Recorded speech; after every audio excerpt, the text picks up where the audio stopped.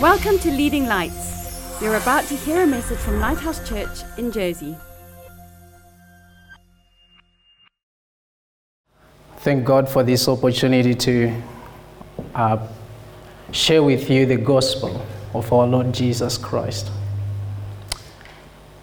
I do not take this lightly, and thank you, the elders, for the opportunity to minister with the saints. The Bible calls you saints, and I always say saints. Praise the Lord. That was a touching testimony. It sort of points us to that consciousness that there is a realm of the Spirit.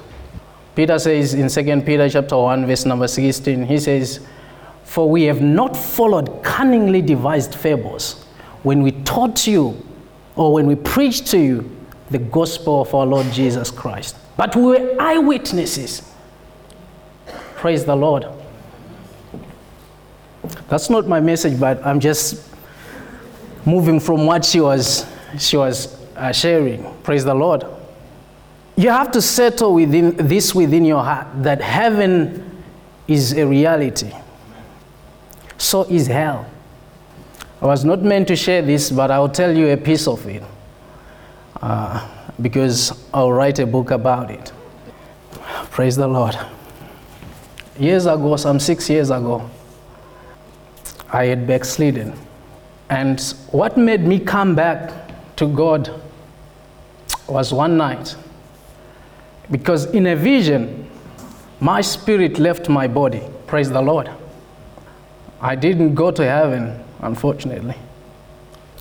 I found myself standing on the shore of the lake of fire. And I cried out with a loud voice. I said, "God, but I'm born again. Why am I here? I'm not supposed to be here." What I saw, brothers and sisters, is still vivid. It's still fresh and real. As real as the chair that you are sitting on. I saw people crying. I can't describe the density of the fire. It was like molten lava. It was like, fire in a liquid state.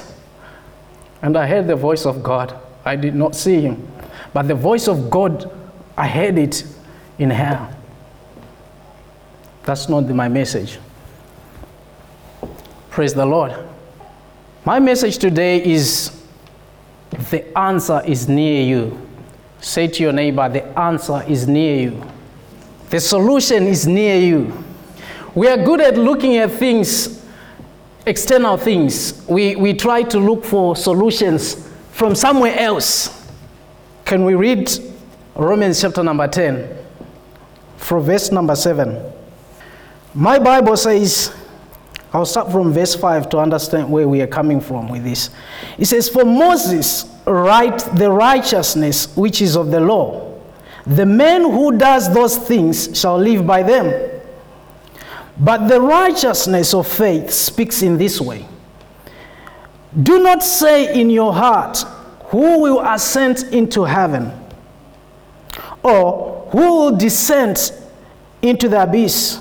Or the other versions say, "Who will go down below?" That is to bring Christ from the dead. But what does it say? He asks a question. He says, "The word is near you." Praise the Lord. He says, "The word is near you. It is in your mouth and is in your heart." I said the answer is near you. That is the word of faith which we preach. That if you shall confess with your mouth the Lord Jesus and believe in your heart that God has raised him from the dead, you will be saved. Then from there, he establishes the principle, the universal principle of salvation. He says, "For with the heart man believes unto righteousness." But the second piece is marvelous. He says, "With the mouth confession, proclamations, declarations are made unto salvation." And this is not talking about, is not just talking about the salvation, being born again. He's establishing a principle of salvation. The word salvation there is sozo, soterio, And the word is sozo. It's basically deliverance from the enemy, deliverance from harm, deliverance from sin. It's an all-encompassing word. The word of God is very important. The reason why it is important, in the first place, you are born by the word. I can even say you are the child of the word. 2 Peter chapter number 1, verse number 23, he says, being born again, praise the Lord, not of the corruptible, but by the incorruptible seed, by the word of God that liveth and abideth forever. This seconds the fact that you are born of the word. And Christianity is not a religion. It is the pulsating life of God in you. It is the God kind of life in a man on earth. What I'm just trying to say is that you are not ordinary. Praise the Lord. I know we have heard that you are ordinary. You are not ordinary. Praise the Lord. You are born by the word of God. You are the child of God. There are things that we need to know. The reason why God gave us his word is that we may know who we are. Our rights and privileges are in the word of God. And in the word of God, we'll be able to see the things that God has already given to us. There are people that are already praying for something that was delivered freely already.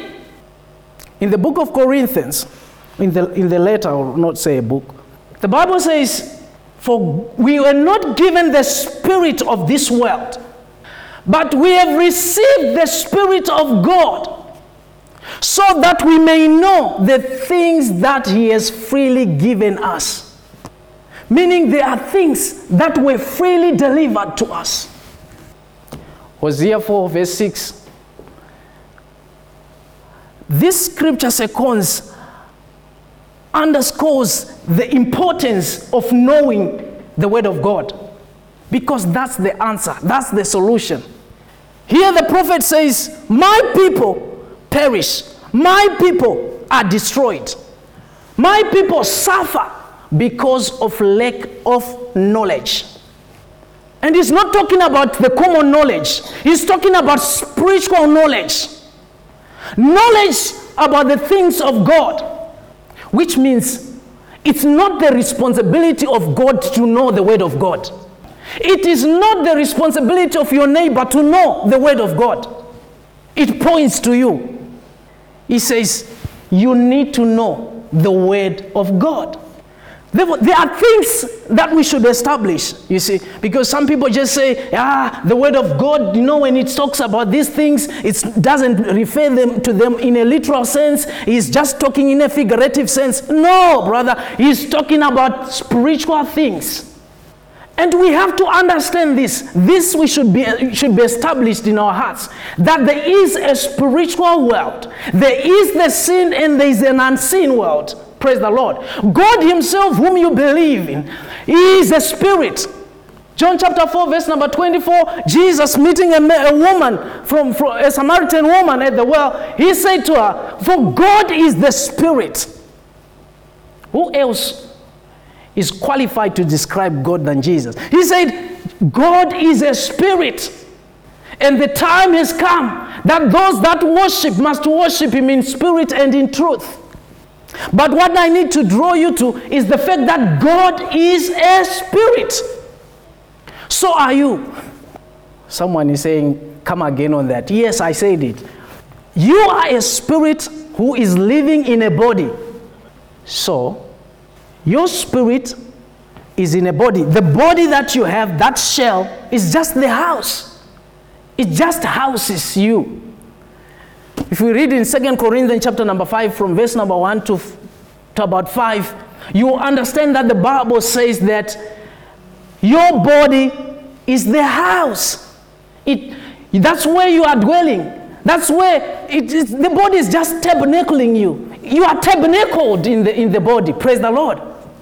Therefore, the Bible says there is an inner man. There is an inner man. And most times God is speaking to that inner man. The reason why I'm emphasizing on spiritual man is because the spirit realm takes precedence over the things that you see. The spiritual realm is greater, is bigger, is more powerful than the physical world. We understand, if you go in the book of Genesis, that when God created the world, he did not create by the things that are seen. For before that, God pre-existed the beginning. The Bible says, in the beginning, God created the world, the heavens and the earth.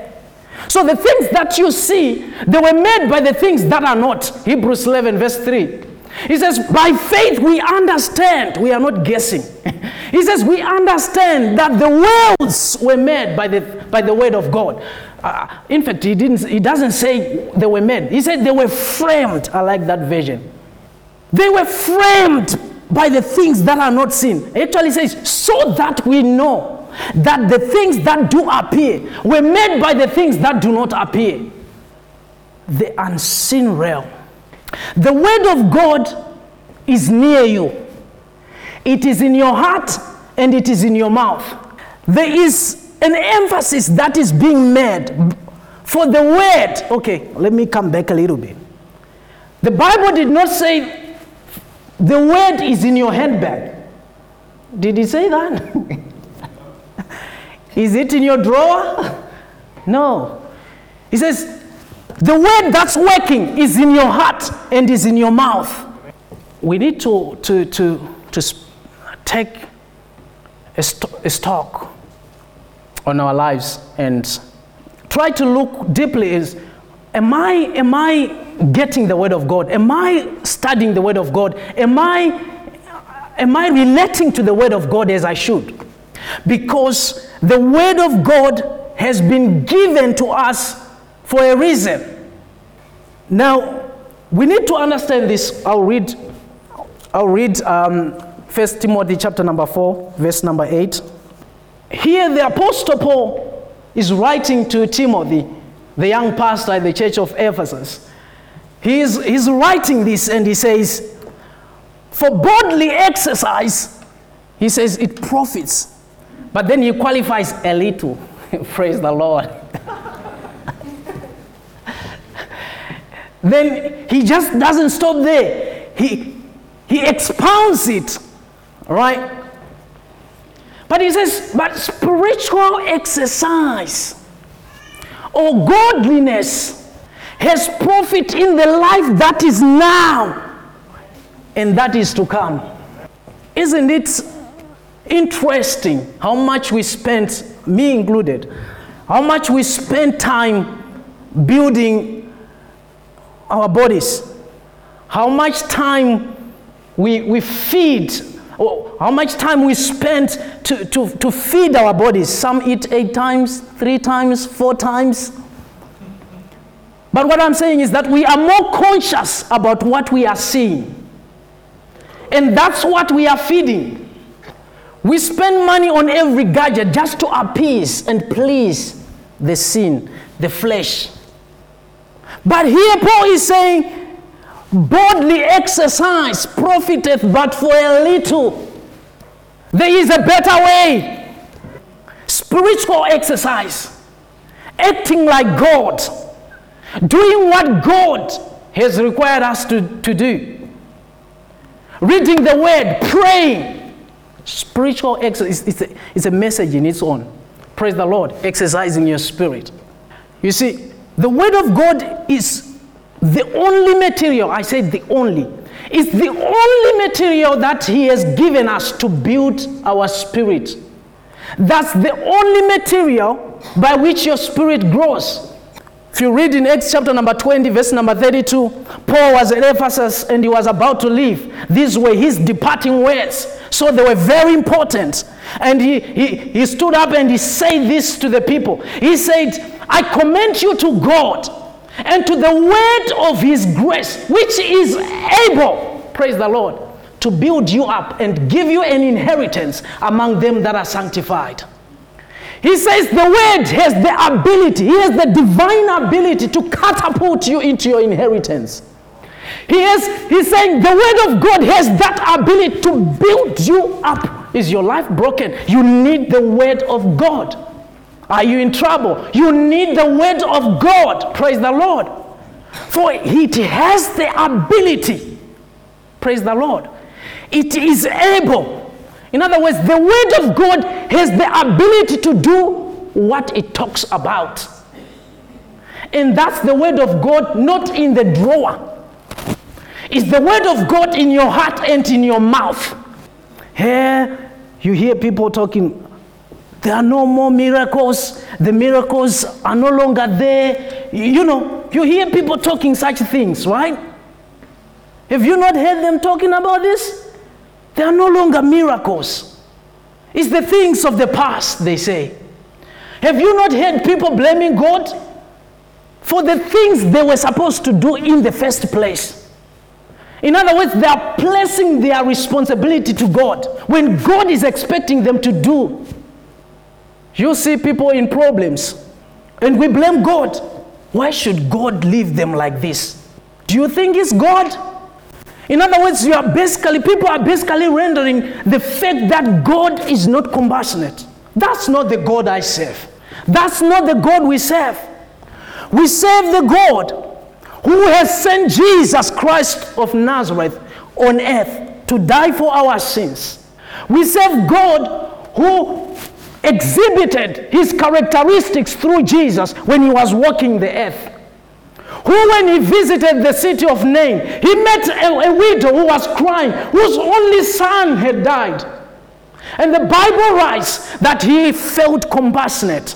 He was moved and he touched the coffin. The Bible says, he who was dead was brought back to life. That's the God I serve. I serve a God who, when a centurion who has a servant who was sick, he sent a word to Jesus and he says, Master, do not even come to my house. For I have a servant as well, that I say to one, go, and he goes. Just send your word and my servant will be well. And the Bible says the servant was made well. That's the God I serve. I serve a God who's raised the dead. The God who raised Jairus' daughter from the dead. The Bible records that Jesus Christ was ministering and people were sent and they pleaded with him. He says, for the daughter of Jairus, the ruler of the synagogue, is about to die. He is about to die. Come and save. The Bible says he did not ask lots of questions. He was in the direction of going. And on his way, he met a woman who was rich at one point, but the Bible records that she had spent all she had on doctors, but she only grew worse. The Bible says she touched the hem of his garment, and Jesus felt the power coming out of his garment, out of his body. And he asked, who has touched me? But we know the story that she was made whole.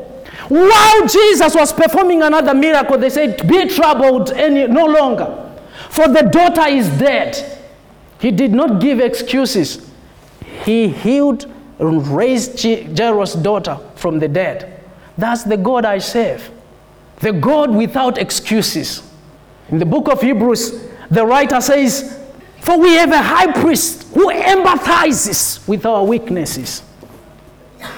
I'm trying to say God understands.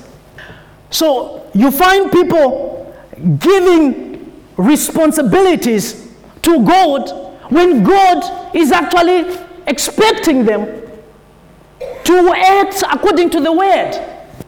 The responsibility of joy. Who has the responsibility of making you enjoy life? Is it God or you?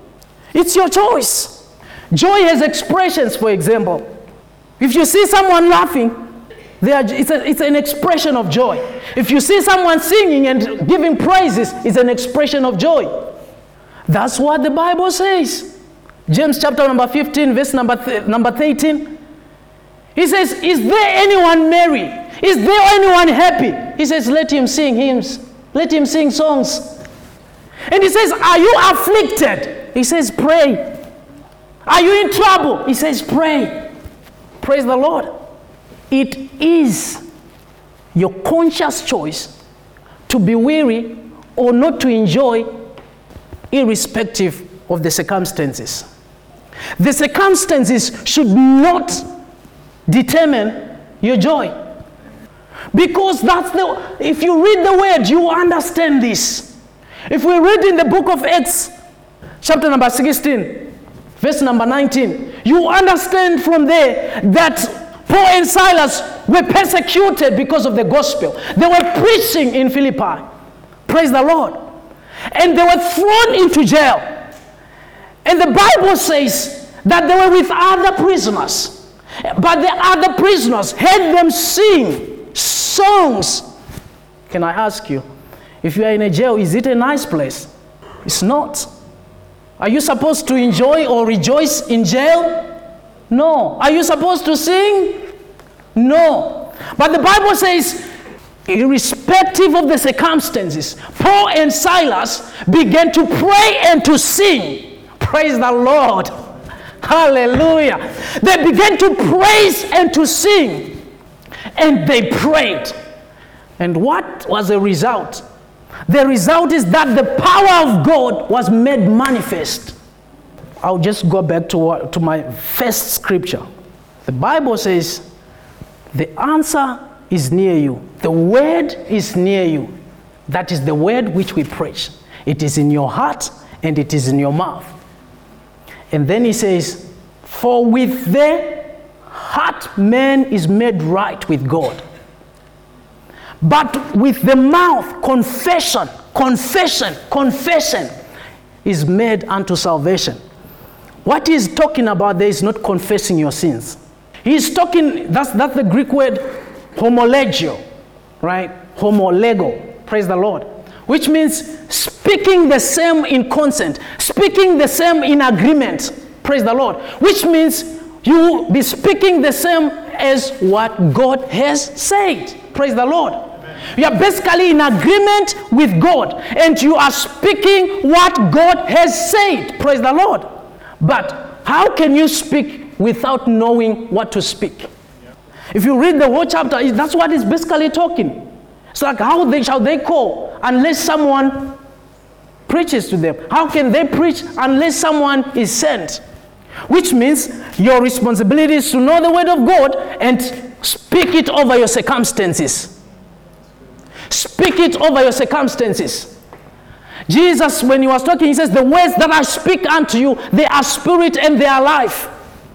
The Bible says in Proverbs 6:2, it says, a wholesome tongue is the tree of life.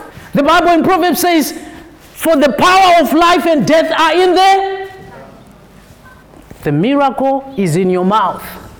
The word of God in your mouth. Praise the Lord. Let's pray. Thanks for listening. Please visit leadinglightsnetwork.com for more resources and subscribe to our podcasts on iTunes. And please consider supporting this ministry financially by making a donation on the giving page of leadinglightsnetwork.com or lighthousejersey.com.